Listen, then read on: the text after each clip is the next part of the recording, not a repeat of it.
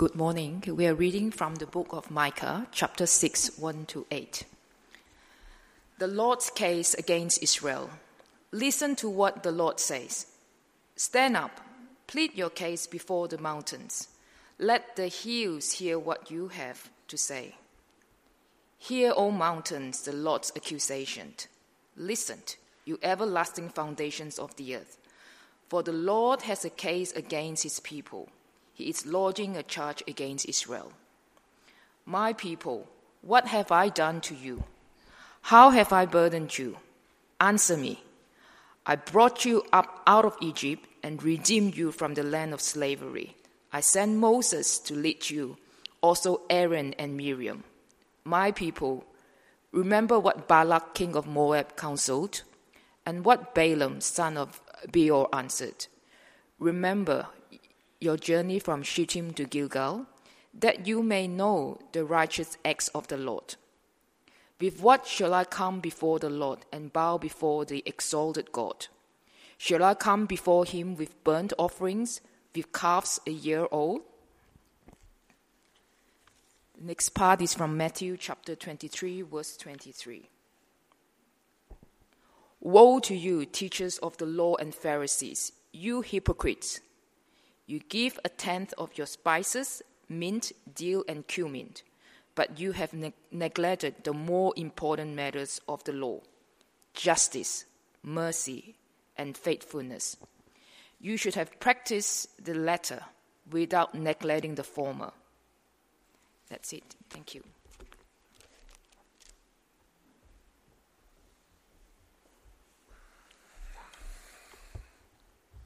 Good morning. It's good to be with you again. For those who I haven't had a chance to meet the last time I was with you, my name is Cameron Clousing. I am a lecturer at Christ College, the theological college of our denomination. It is good to be here. I bring greetings from Christ College. My family and I normally worship at Cornerstone in Strathfield, and that's where they are today. It's been a great year at Christ College in many ways. We've had, from what I understand, I've only been there for a few years, but from what I understand from talking to people that know more of the history, we've had one of the largest classes of incoming students in our first semester, and then our second semester we have not only maintained, but we've actually grown. This is a blessing and quite exciting for our college, and hopefully as we see students become candidates for our denomination. I'm humbled and thankful to David for asking me to come preach this week and next week. It's always an honor to stand behind the sacred desk and bring God's word to God's people. For the next 2 weeks, we're going to camp out in Micah chapter 6. We're going to be looking at verses 1 to 8 both weeks. I don't normally preach the same passage twice, but I figured why not? It's one of those passages of the Bible that can be read over and over and over again, and there's little more that needs to be said than what's already said there. So as we look at this passage, we're going to consider the three cardinal virtues that are here in the last verse of verse 8. Micah says, "He has shown you, O man, what is good and what the Lord requires of you, to do justly, to love mercy, and to walk humbly with your God." The next 2 weeks we will consider, what does it mean, what does it look like to do justice, love mercy, and walk humbly with our God in this poor, fallen world. The passage before us tells us what is good. If we want to know what is good in this world, the passage before us tells us the answer to that. Before we consider Micah chapter 6, verses 1 to 8, let us go before the Lord our God in prayer one more time. Heavenly Father, we come before you today thanking you for this day that you have given us, that we are to rejoice and be glad in it because it is the day of salvation. I ask you now to teach us from your word. Use this, your word, to conform us to the image of your Son by the power of your Spirit. May we see Jesus in this text today. We pray this in the precious name of your Son, our Lord, the seed that crushed the serpent's head, the Alpha and the Omega. Amen. I have always hated the word balance. It's one of those words that I don't really know what to do with. People tell me that it's good to have a work-life balance. I don't know what that means, really. I'm regularly told that I should look for some sort of third way in political conversations. I should neither be right nor left. I should be in the center. In the center. Aristotle extolled moderation. Cicero praised soberness. For Seneca, it was equilibrium. Plato, deliberation. Tacitus, temperance. And poise by Plutarch. All of them, and the world around us, is always telling us that the key to success and happiness in life is balance. And when I think about it, I'm not convinced that that is what the Bible tells us. Ephesians chapter 4 says that we are to be speaking the truth in love. There's no balance there. We're to be loving while we're speaking the truth. Galatians 6 says that we are to bear each other's burdens, but we're also to bear our own burdens.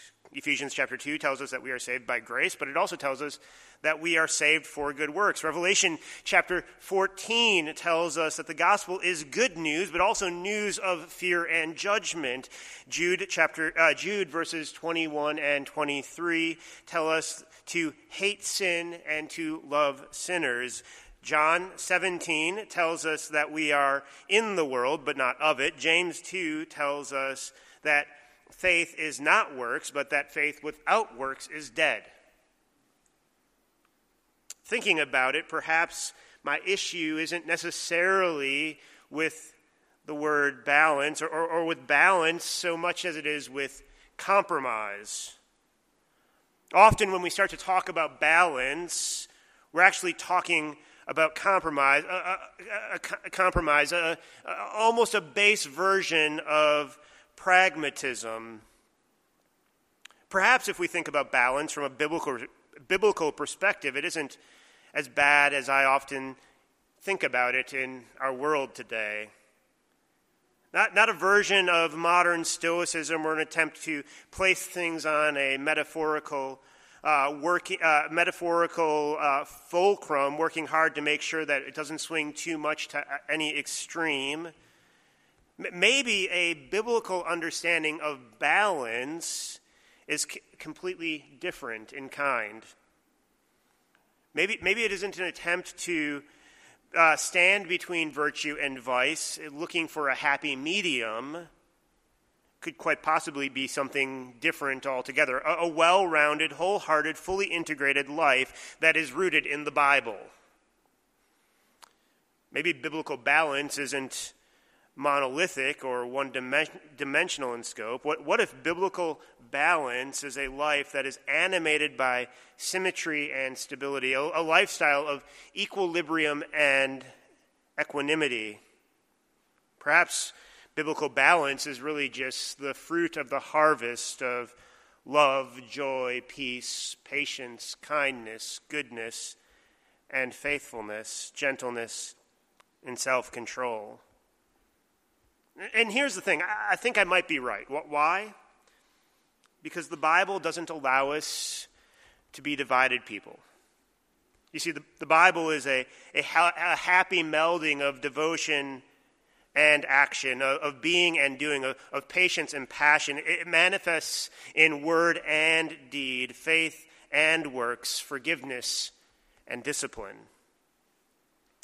It is the integration of our inner life and our outer life. It makes quiet conviction the natural companion of strident confession. It enables the head to coincide with the heart. Without compromising God's grace, it reveres God's decrees. Without suppressing spiritual liberty, it upholds spiritual responsibility. All that to say, biblical balance, I think, is mature. In a day and age marked by a revolt against maturity, it is in this time there is a great need to put forth biblical balance, because biblical balance, I think, is a rare commodity. Extremes dominate our day. One-dimensional obsessions control our churches, our discussions, and our lives. We have a myriad of competing programs, projects, and paradigms. Each one lays claim to our time, our attention, and our resources. There is a kind of spiritual balkanization of sorts that has blurred our vision and hampered our efforts. Perhaps my issue with balance isn't necessarily balance, but more of a practical pragmatism.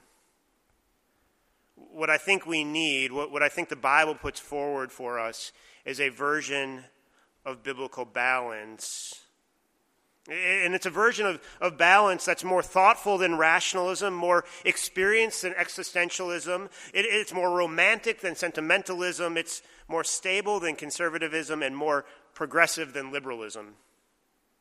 Biblical balance offers us hope. Biblical balance is a cry for revival. And this is the very thing that we encounter in the passage before us today. What the passage before us today in Micah 6, verses 1 to 8, puts forward for us is biblical balance. I mean, there are plenty of other places in the Bible that we can go look for biblical balance. Luke 10, James 1, Matthew 17, Mark 16, John 13, Acts 2, just to name a few. And these were never meant to be comprehensive in scope. They capture that truth that spiritual maturity is multifaceted. Each of those passages has its own emphasis. Each has its own perspective. However, each points to the same spiritual fundamental, that the very practical nuts and bolts, rubber meets the road conception of biblical balance. However, arguably the most complete of these descriptions is found in the passage before us. He has shown you, O man, what is good and what the Lord requires of you, to do justly, to love mercy, and to walk humbly with your God. One Old Testament biblical scholar says of Micah 6:8 that it is the quintessence of the commandments of the prophets understood as the prophets understood them. Another one says that this is the finest summary of the content of practical religion to be found in the Old Testament.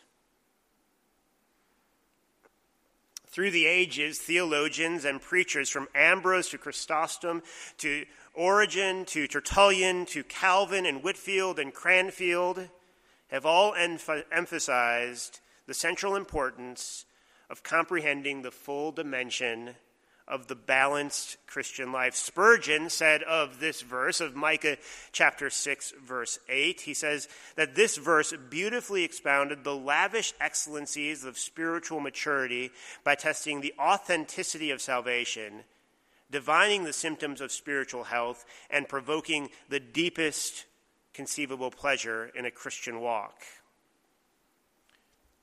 Christians in every stage of life have recognized that within this single nugget of truth is a world of wisdom. It was for them the lodestone of authenticity. It was the benchmark of biblical balance.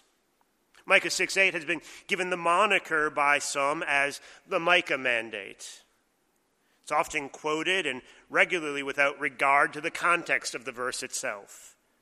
However, Micah 6:8 comes near the end of the prophecy of Micah. The verse is part of a courtroom scene. The prophet has described a covenant lawsuit. The Lord has brought charges against his chosen people. The case is called to the throne room in verse 1. The throne room of heaven, all of creation, mountains, hills, the foundations of the earth, are called to hear the evidence and to bear witness to the proceedings, verse 2. The prosecutor then presents the evidence, verses 3 through 5, and the defendant explores the possibility of a plea bargain, verses 6 and 7. So what's the case that the Lord brings? Apparently, Israel had grown weary of the Lord. Verse 3. The undertone here is one of infidelity. The people complain that the Lord had overburdened them. And notice the irony of this situation. This is a courtroom scene. The people are on trial, but God turns around and puts himself on trial. He asks the question, what exactly have I done to make you do this? What have I done that has led you to unfaithfulness? The irony continues because God turns his attention to what he has done. And he says, let me tell you what I've done, and tell me what in this has made you so weary. The indictment against Israel rests on the work that God has done for them. And he lays out 4 incidents. The first one is that he has rescued them from slavery in Egypt, verse 4. The second, the Lord says that he gives them godly leadership, Moses, Aaron, and Miriam in the wilderness, verse 4. Third, the reversal of Balaam's curses, just as they were about to enter into the promised land, verse 5. And fourth and finally, the long-awaited crossing of the Jordan, Shittim being the east bank encampment, and Gilgal, the west bank encampment, in verse 5. God is declaring and demonstrating his covenant faithfulness. In his good providence, he brought the people through every danger, toil, and snare. But Israel has failed to respond in kind. Her love has grown cold. So Israel responds by asking a question. And this is quite possibly the most important question in the entire world. This is the question that every person needs to ask. It's the most important question you will ever ask. With what shall I come before the Lord? Israel realizes that the relationship is broken.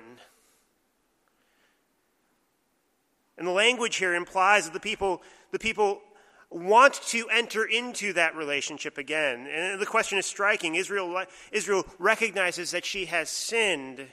She has broken covenant with God. Her response is that she acknowledges that she is condemned for profound unbelief in the grace of God, condemned for refusal to repent, condemned for misunderstanding her covenant obligations. The language, however, doesn't end with just saying, how can I come before the Lord? No, she goes on and says, how can I bow myself before God on high? And this is the question. This is the most important question any person will ever ask. How can I come into the presence of this transcendent, exalted God? Micah's language betrays the remoteness that Israel feels between herself and God. I mean, the amazing irony is that when you put this in contrast with what the Lord has already said in this passage, the way that the Lord has declared that he declared and demonstrated his nearness to them, he's already said, look, I am near to you in the Exodus. I am near to you in appointing leaders. I'm near to you in the wilderness. I've been near to you in crossing the Jordan. And Israel says, we feel so far away from you. The wonder of this statement is that Israel is operating in a world where everyone believed and a transcendent deity, a deity that ruled and reigned. They believed that God was transcendent and they were mere mortals. This is the assumption underlying this statement. How can I come before the Lord? How can I bow myself before God on high? The assumption that's being that they have as they ask these questions is that God is great and I am small. There's a transcendent divine power behind the universe, and there's a gap between us. There's a gap between us and this deity. Everyone in the ancient world believed this. And this is why everyone had temples. No one believed that you could just connect to the divine transcendence. The distance had to be mediated. And this is the major difference between our time and their time, isn't it? I mean, if you read all of the surveys, people will tell you that Australia is getting less and less religious. Don't believe the numbers. It's not true. People are just as religious as they used to be. They just don't believe that there's a gap between them and God. They believe that in the power out there, they are spiritual, but not religious. In our day and age, we don't really believe that there's that big a gap between me and God. I can just kind of waltz into his presence anytime I want. He's the Spirit of love. Now, the ancients would have thought that was crazy. They would have looked at you and said, look around. The world around, if God created this, he is way too big for you to just waltz into his presence as you are. Something has to bridge the gap. And Israel understood that. Israel understood that God is great and we are small and something has to bridge the gap. So what does Israel do? Well, they give the wrong answer. And that's what happens in the second half of in verse 7. They start to give the wrong answer and they start to bargain with God. Shall I come before him with burnt offerings, with a calf a year old? Will the Lord be pleased with thousands of rams, with 10,000 rivers of oil? So what's Israel saying here? Well, Israel is saying, shall I come before the Lord with calves a year old? I mean, Israel's starting out by saying, look, I've got some really expensive meat. I just went down to the butcher. We've got some veal. We're going to be good. Maybe I'll bring that to God. Veal, I mean, that's some expensive meat. And then they say, okay, that might not work. Anybody can get veal. Let's get thousands of rams. So they're saying something even more expensive. Not just some calves a year old, but let's go with something even more expensive. And they're like, okay, if that doesn't work, what if we bring 10,000 rivers of oil? I mean, quite literally, what if we bring billions of dollars to the Lord? There's a sense in what Israel is saying here is, what if I brought you all the wealth of the world? Would that be enough burnt offering to enter into a relationship with you? Stating that what they want to do is they not only want to bring it to God, but they want to bring it as a burnt offering. And unless you understand the Old Testament sacrificial system, you'll miss what Israel is saying here. So let me tell you, that they want to bring it as a burnt offering. And this is fascinating because a burnt offering wasn't the offering that atoned for sin. A burnt offering was used for giving your life, dedicating all. They recognized their sin, but they thought they could do the atoning. They thought, you know what? We realize we've sinned, but atonement can be bought. Everything has a price. There's a sense in which what Micah is saying here is, what if I surrender all? Would that be enough? Would that be enough to merit a relationship with you? Then Micah goes on and says the next wrong answer. The next wrong answer is, shall I give my firstborn for my transgression, the fruit of my body for the sin of my soul? Micah turns from burnt offerings in the first part of verse 7 to sin offerings in the second part of verse 7. When you sinned in the Old Testament, the sacrificial system required that you bring an offering to atone for that sin. And we still have that impulse in society, don't we? I mean, when you, we all do stuff like this, don't we? We offend somebody and ask, what can I do to make this right? I mean, I have children. This is my children's response every time that they mess up. Okay, what do I need to do to make this relationship whole again? What can I do to atone? Oftentimes, there's a price that we can pay. There's a way in which we can undo the damage. But frequently, we've done something against somebody in such a way that no price can be paid. And the relationship is forever hurt. So Israel says, can I just live for God to enter into a relationship with him? What if I just live for him? If that doesn't work, God, what if we brought the most personal pain and agony on ourselves? Would that be enough? And the Lord says to Israel, no, none of these things. None of these things will bring you into relationship with me. What this means is that there is nothing that we can do to merit our relationship with God on high. I don't think many people believe this. Most people in our society and in our churches believe if I just work hard enough and sacrifice enough, God will accept me. Micah says, no, you don't really get it.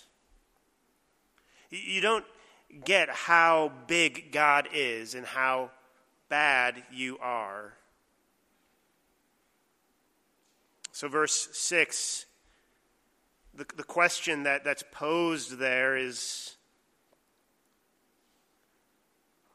still standing before us. How can we come before this God, this transcendent God? And this is when we get to verse 8. We read, he has shown you, O man, what is good and what the Lord requires of you, to do justly, to love mercy, to walk humbly with your God. Now, taken out of context, this can fit into how our society approaches religion. It sounds like all you have to do is be a good person.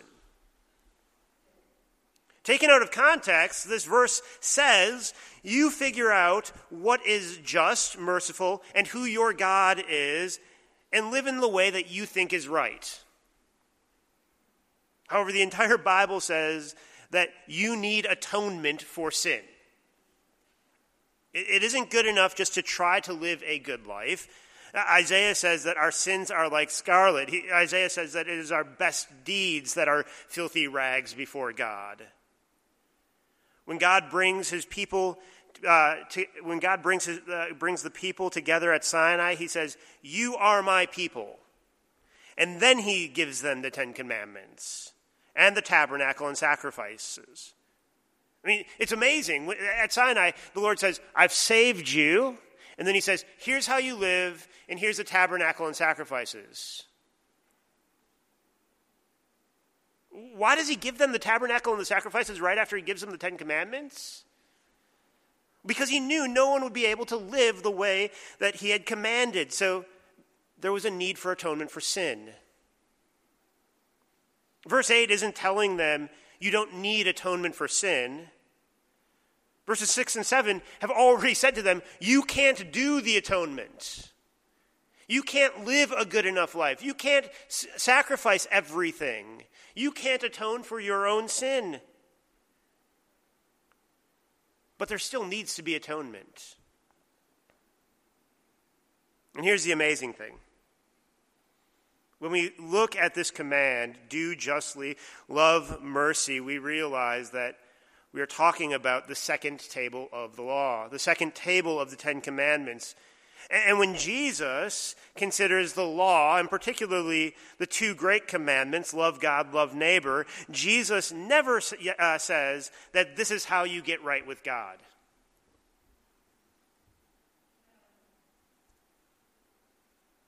No, he uses it to show the people that they are not doing what God requires. I mean, think about it. The rich young ruler comes to Jesus, and he's very proud of how he's been living. And Jesus says, well, you know the law. And he goes, I've done it all. And then Jesus uses the law to remind him that he hasn't done it all. He says, yeah, but you aren't really doing what the law requires. I mean, we read in Matthew chapter 23, what happens with the Pharisees? Jesus says, hey, you've been doing a lot of great things, but you haven't really been keeping the law. Here's the thing, when we begin to think about what the law requires, we realize that there is no way that we can fulfill that which the law requires. John Wesley, when he was at Oxford, joined and starting the Methodist movement with some of his friends, joined a club called the Holiness Club. There was a few of them at Oxford at the time, and he realized, and these were a group of people that realized what the law required of them, and the members of the club would ask themselves some questions every day. I'll only mention a few of them so as not to burden your consciences, but here's the questions that they would ask. Am I consciously or unconsciously creating the impression that I am a better person than I really am? In other words, am I a hypocrite? Am I honest in all my acts or words, or do I exaggerate? Do I confidentially pass on to another what was told to me in confidence? Can I be trusted? Am I a slave to dress, friends, work, or habits? Am I self-conscious, self-pitying, or self-justifying? Did the Bible live in me today? Do I give it time to speak to me each day? Am I enjoying prayer? When did I last speak to somebody else with the object of trying to win that person for Christ? Am I making contacts with other people and using them for the Master's glory? I mean, the list goes on. They ask themselves these questions every day. And as you read these questions, they become crushing. Because this is what the law requires. In our culture, you hear people say that they may not believe in God, but they try to live according to the Sermon on the Mount. What really matters is that I just live a good life. This just means that they actually haven't read the Sermon on the Mount. Because what does Jesus do there? I mean, we know what he does there, don't we? You have heard it said, you shall not murder, but I say to you, don't even hate your brother. You've heard it said, thou shalt not commit adultery, but I say to you, don't even look at another person lustfully. What Jesus is showing here is that the law doesn't just forbid behavior, but it calls forth virtue. Murder comes from resentment, so Jesus says, look, you all have some resentment. Yeah, you may not end up murdering someone or but everyone resents. That right there, Jesus says, is the seed of murder. So the Bible says you should love. When the Bible says don't steal, it's getting at envy and calling forth generosity. When it says, when it condemns adultery, it's calling forth fidelity in all our relationships. Thus, when we read the law or hear Jesus, we should say, oh, no one lives up to this. Yet when we think about it, we realize it would be amazing if other people did, don't we? If we put Micah chapter 6, verse 8, in the context of the rest of the Bible, we realize that this is not the recipe for getting into a relationship with God. It's not the answer to the questions in verse 6. When we put Micah 6, verse 8 in its context, in the context of the rest of the Bible, what we realize is that our sin still has to be atoned for the questions from verse 6 to be answered. What we realize is that our sin still has to be atoned for, but we can't do the atoning. We also see that, of course, this is what God requires of us. We just can't do it. When we put Micah in context, we realize Micah is doing more than we realize at first. And when he points to offering our firstborn for our sin, he's connecting us back to the very beginning of the Bible, where we find this very curious law in Numbers chapter 3. There's this very curious law which states that the firstborn is forfeit. The firstborn is forfeit because it's a sacrifice to the Lord for the sins of the family. However, a ransom was paid for the firstborn. The life of the firstborn was required as a sacrifice. You see, what God is saying there is that we deserve to die for our sins. The wages of sin is death. The firstborn was the representative of the family, and God said, instead of the firstborn's life, I will accept a ransom.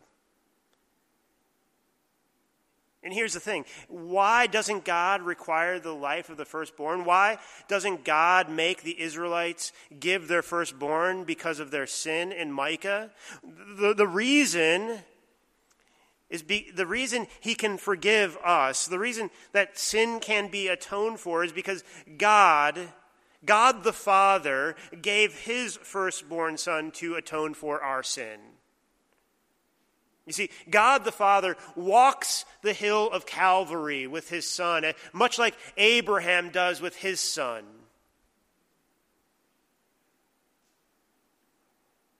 And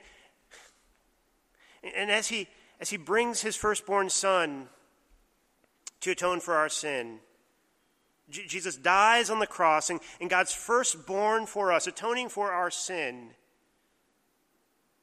And just like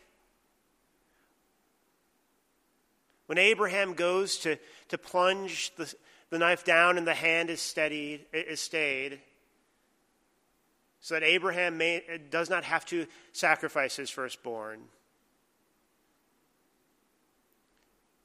On the hill of Calvary, God, the hand of the Father is not stayed, and his own Son is sacrificed on our behalf.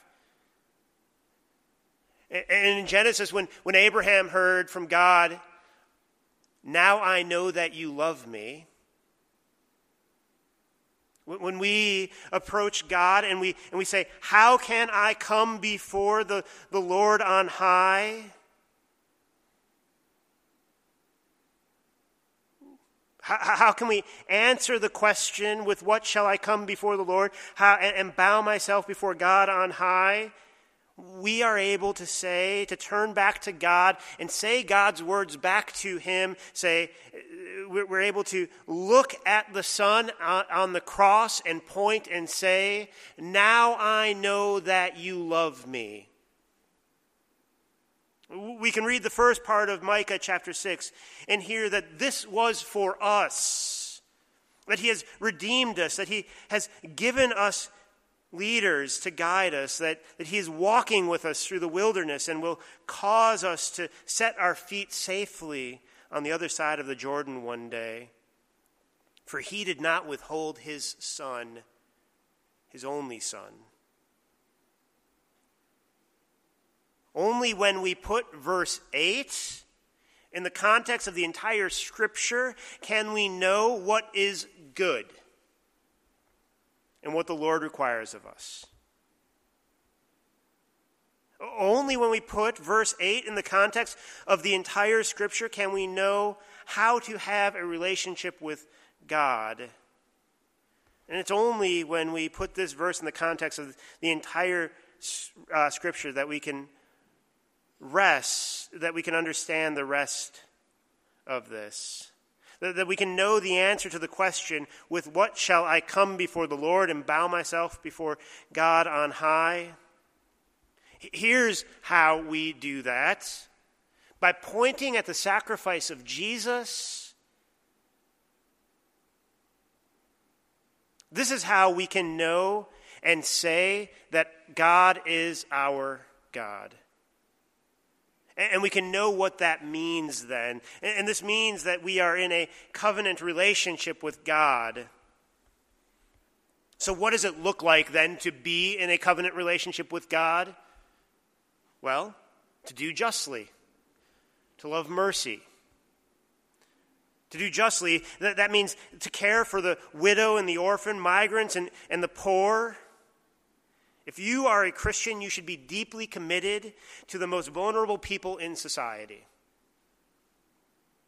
To love mercy, this is that amazing word throughout the Bible and throughout the Old Testament that is the word of God's counter-conditional love, his never failing, never giving up love. Micah says that this is what we should be characterized by. Notice that Micah doesn't say that we should just live mercifully. No, he says that we are to love mercy. We are to love to live like this. We love people whether we get anything out of it or not.